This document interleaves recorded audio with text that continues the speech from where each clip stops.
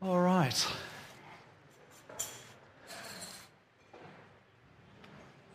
Does anybody watch Graham Norton, the Graham Norton Show? Yeah, it's probably one of my favourite programs. Just recently I was watching the program and one of his guests was Dustin Hoffman. And Dustin Hoffman shared the story where he was in London and one day he was walking through Hyde Park and a young man jogged past him and then fell on the ground unconscious. And so Dustin Hoffman quickly rushed over to him, called emergency services, and I think performed some CPR on him and until the paramedics arrived.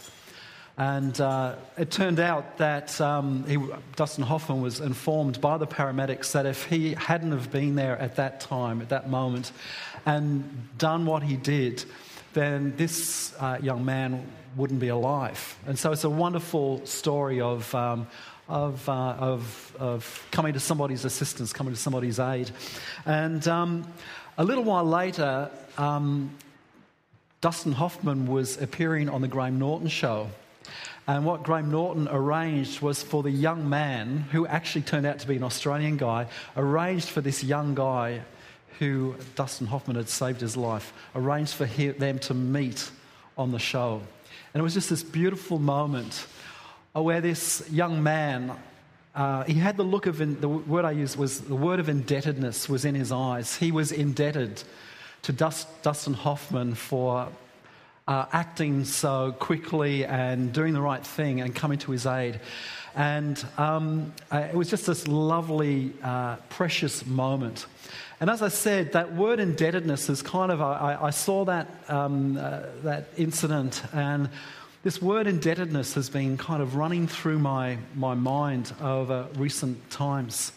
And as a result of that, I've decided to do something over the next 12 months, and that is to write to about 12 people that have made an impact upon my life, that I wouldn't be who I am today, and I wouldn't be where I am today without their intervention in my life, that they've come to my aid at different times and have helped shape me and inputted into my life. And I feel a sense of indebtedness, and at least one of those people have passed away, but I still feel I need to write to them to express my appreciation and my sense of indebtedness to them for their involvement in my life. And the first letter I'm actually going to write, I plan to write this Friday. And my first letter will be written to a friend of mine by the name of Silvana. And it's important that I write to Silvana first because I feel eternally indebted to Silvana. Because without her involvement and without her intervention in my life, I certainly wouldn't be who I am today, and I certainly wouldn't be where I am today.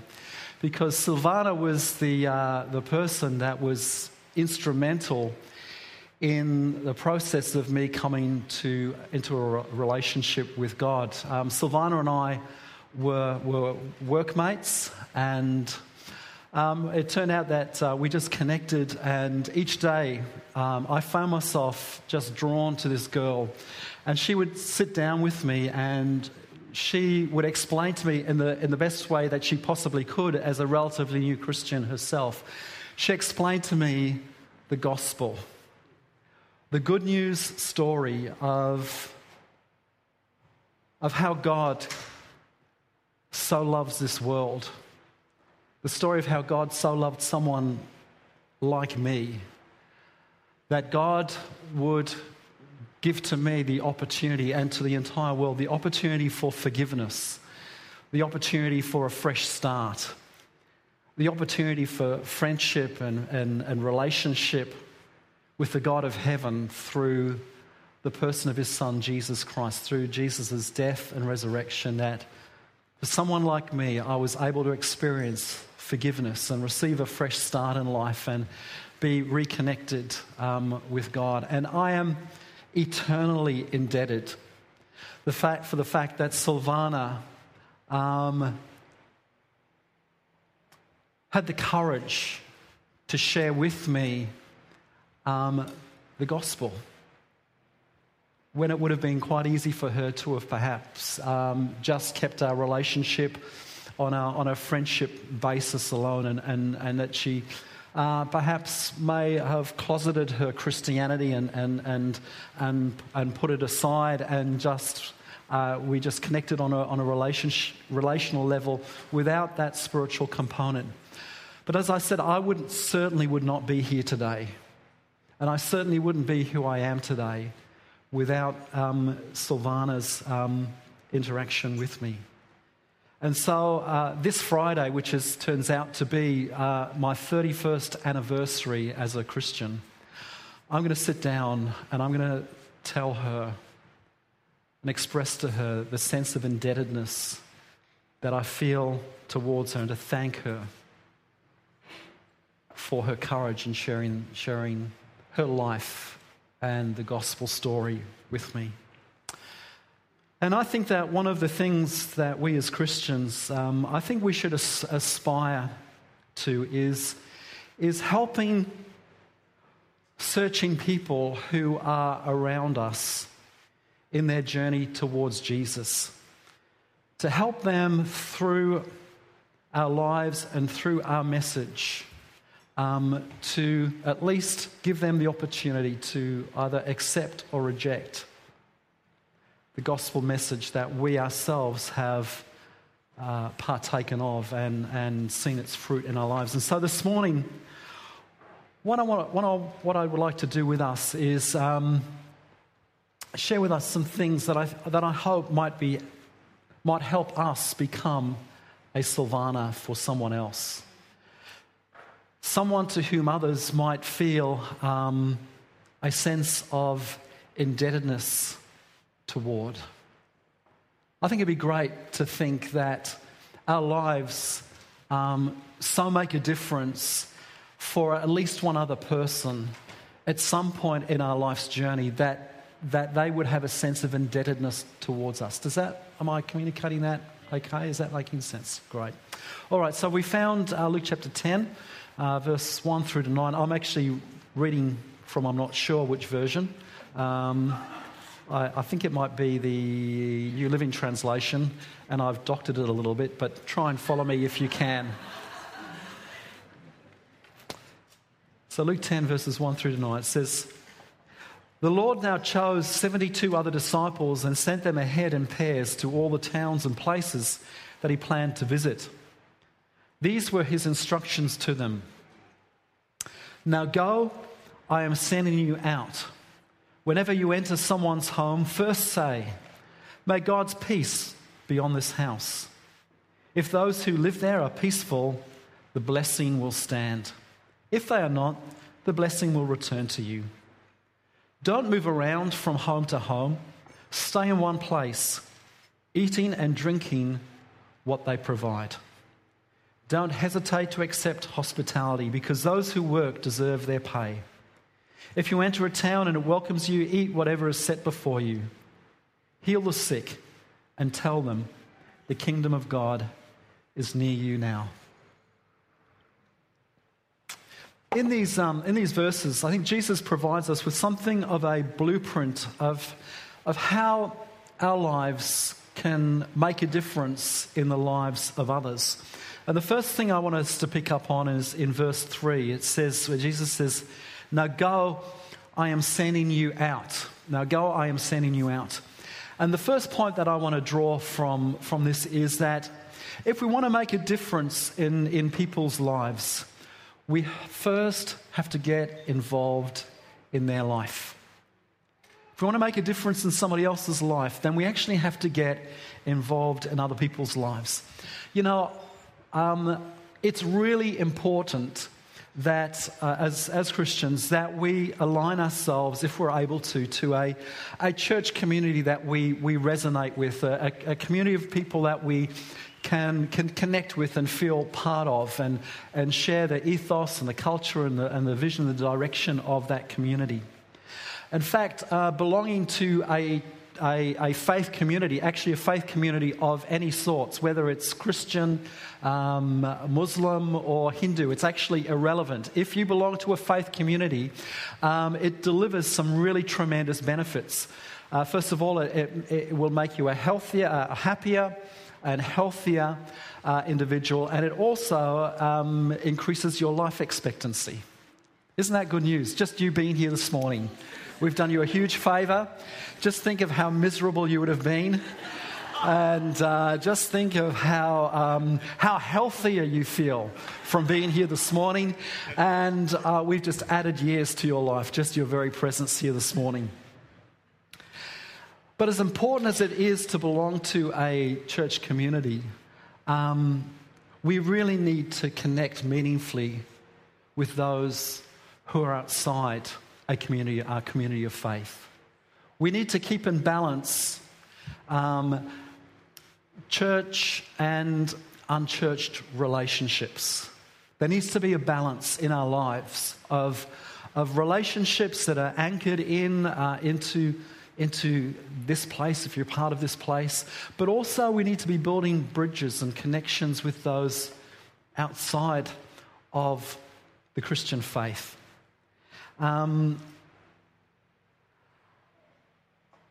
Before I stepped into Silvana's world, before I stepped into her church,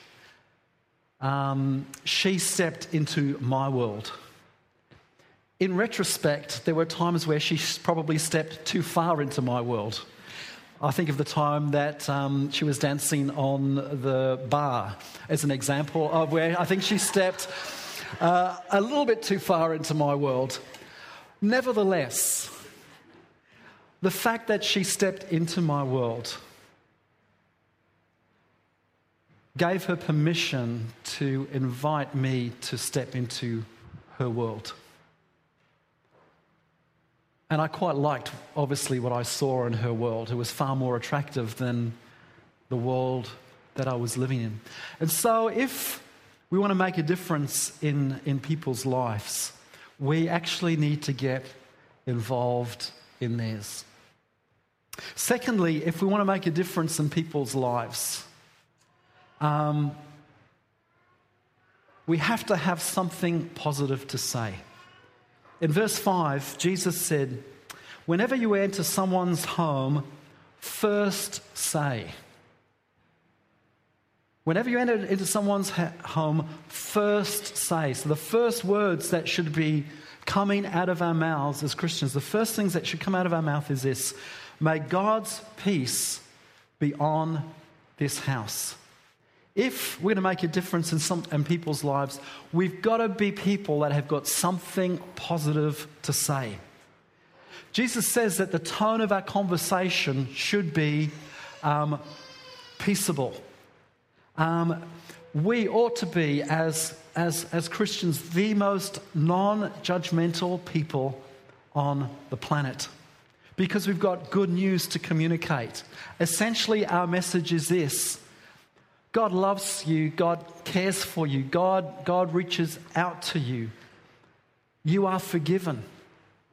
I remember one particular day in my relationship with Silvana. She came into work one day, and she's a fairly new Christian herself.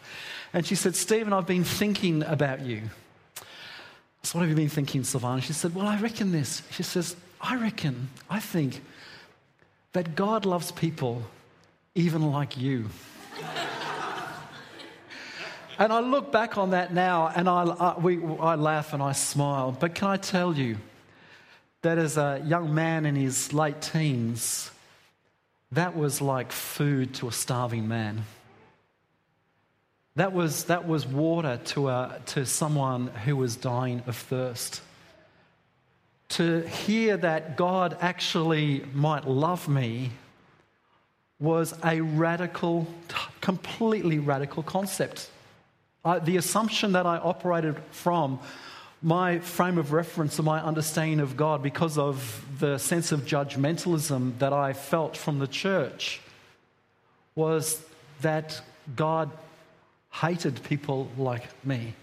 And to hear this message of peace, that actually God actually might love me, that God might want to befriend me, was a radical concept. And for many people who don't have a connection with God, whose only understanding of the church is some of the negative messages that they've perceived from the media in regards to the church, those things need to be dismantled, and they need to hear a message of peace. There's a lovely story in Acts chapter 19 where Paul, the apostle, has gone into the city of Ephesus. And Ephesus was quite a wild place. And the leader of the city of Ephesus, Paul had gone into the city and he'd caused a bit of a riot. He'd caused a stir. He was kind of had this personality and a gifting where he was just able to either have a revival or a riot, one of the two. And he polarized people. But listen to what this non-Christian mayor had to say about Paul, the great apostle, who had gone into this really kind of city that was renowned for immorality and idolatry. He said, "Citizens of Ephesus, everyone knows that Ephesus is the official guardian of the temple of the great Artemis, whose image fell down to us from heaven. Since this is an undeniable fact, you should stay calm and not do anything rash. You have brought these men here," which is Paul and his companions. But this is what this mayor had to say about Paul and his friends. "They have stolen nothing from the temple and have not spoken out against our goddess." Now, the goddess of Artemis was the whole shrine temple worship was revolved around idolatrous practices, revolving around sexual immorality.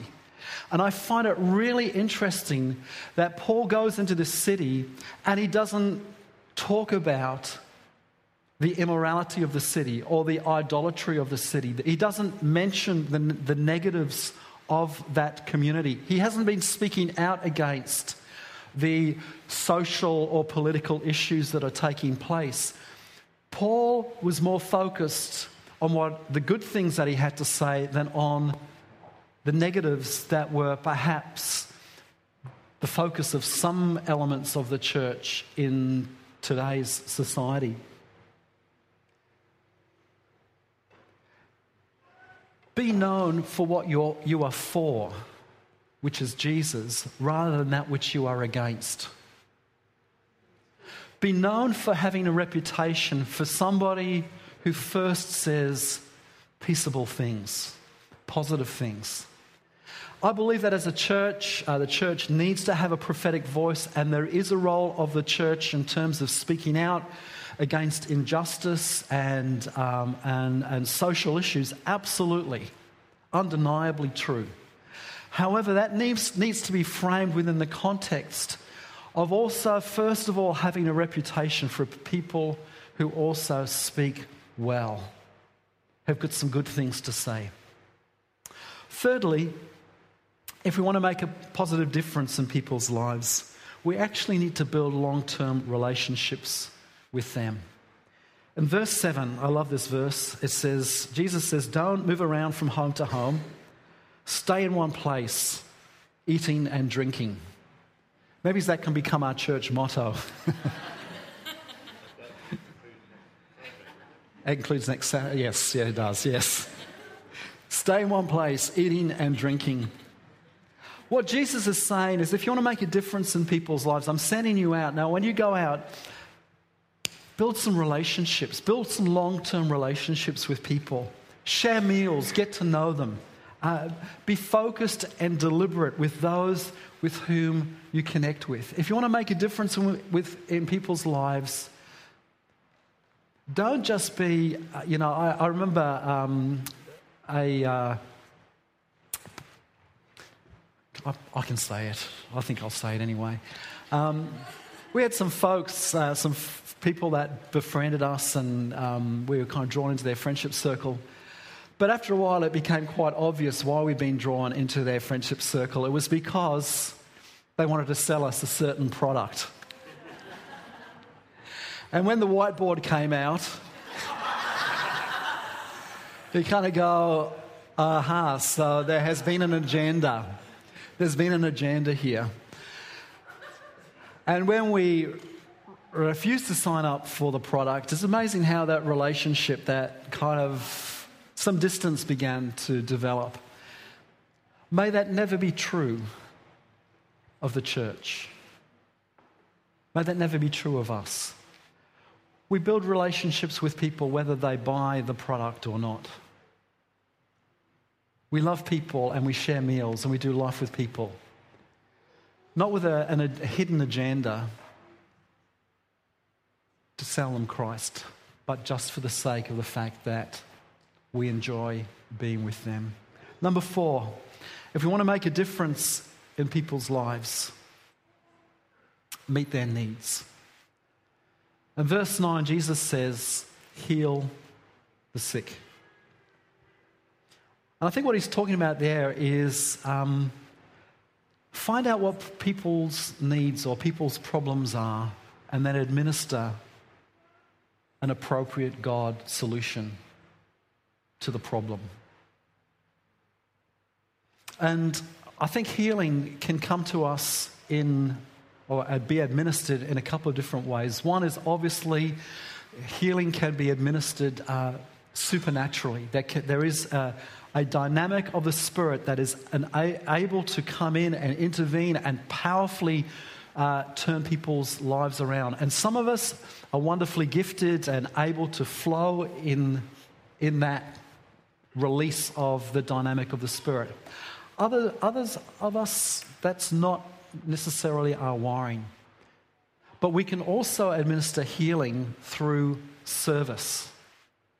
And in Luke chapter 10, verses 30 to 37, the story of the Good Samaritan, which many of us will be familiar with, is a story of a man who just comes alongside a person who is hurt and who is broken and practically meets their needs until they are well and restored and back on their feet again. And so whether you're someone who can administer healing through the supernatural or whether you're more of a service kind of person, a hands-on, practical, God wants to use you to administer His healing touch into the lives of others so you can make a difference in their lives. And finally, if we want to make a difference in people's lives, then we need to tell them about God's kingdom. In verse 9, Jesus said, as you heal them, say, the kingdom of God is near you now. The kingdom of God is near you now. And I just want to suggest there are a couple of things from that verse. First of all, about the nearness of God. I think what we need to be doing, if we're going to make a difference in people's lives in terms of communicating the love of God to them, we need to let people know that actually God is close to them, regardless of where they're at. We need to remind people of the nearness of God. That was the astounding thing that I think helped break my resistance to God, was the fact that Silvana shared with me that no matter where I went, no matter what I did or who I did it with, that God remained close to me, that God remained near to me. That was a radically heart-melting concept to be introduced to. And then the other element regarding this thing of the kingdom of God, in Mark chapter 1, verse 15, it says that the time has come, the kingdom of God is near. Repent and believe the good news. The kingdom of God, there's many facets and aspects to the kingdom of God, but one of the elements, the key elements to the kingdom of God is it does involve the issue of leadership and governance. It has an element, a strong element of who governs or who is the boss of our lives. And to proclaim and to speak about the kingdom of God is to raise the issue of who holds the reins to your life. Who is it that actually sits at the steering wheel of your life? Who is it that's providing the impetus and the course for your life?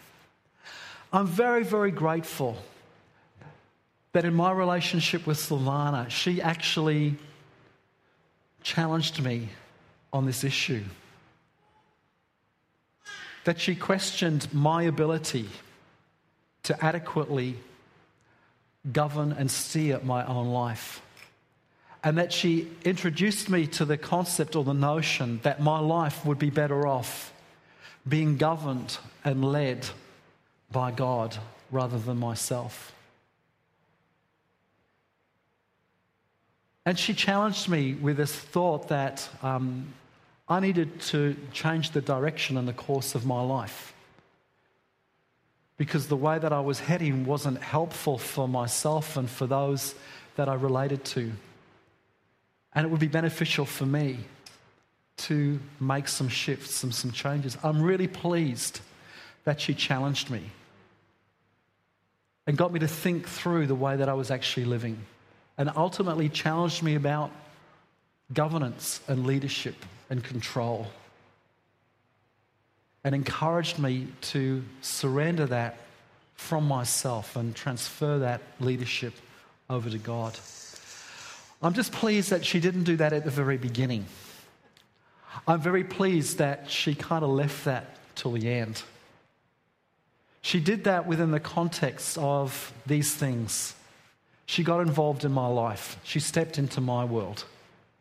That she had some really positive things to say about God that genuinely surprised me. That she wasn't just building a relationship for the sake of it to sell me Jesus, but we built a relationship that actually extends to this day, 31 years down the track. That she was focused in on helping to meet my needs, to answer my questions, deal with the obstacles that prevented me from connecting with God and some of the other issues that I was challenged with. And then, yes, she did, at the very end, encourage me to swap allegiance from myself and transfer that into the hands of God. And as a result of that, I find myself eternally indebted to her. And I'll sit down on Friday as I celebrate my 31st birthday in God's kingdom, and I'll let her know that, my God, where would I be today without you, Silvana? I'd love to think that there'd be some people in this world that would have a sense of indebtedness to me. And I think you know what I'm saying, not in an arrogant kind of way, but that they'd reflect on their life and say, you know, if it hadn't have been for Steve sharing his life and the story of Jesus, the message of the gospel, who would I be and where would I be without that? Without him having the courage the confidence to share that story with me. I'd love to think that there'll be a few people that would have that sense of indebtedness, not only towards me, but also to each and every one of us in this room that name the name of Jesus. Amen.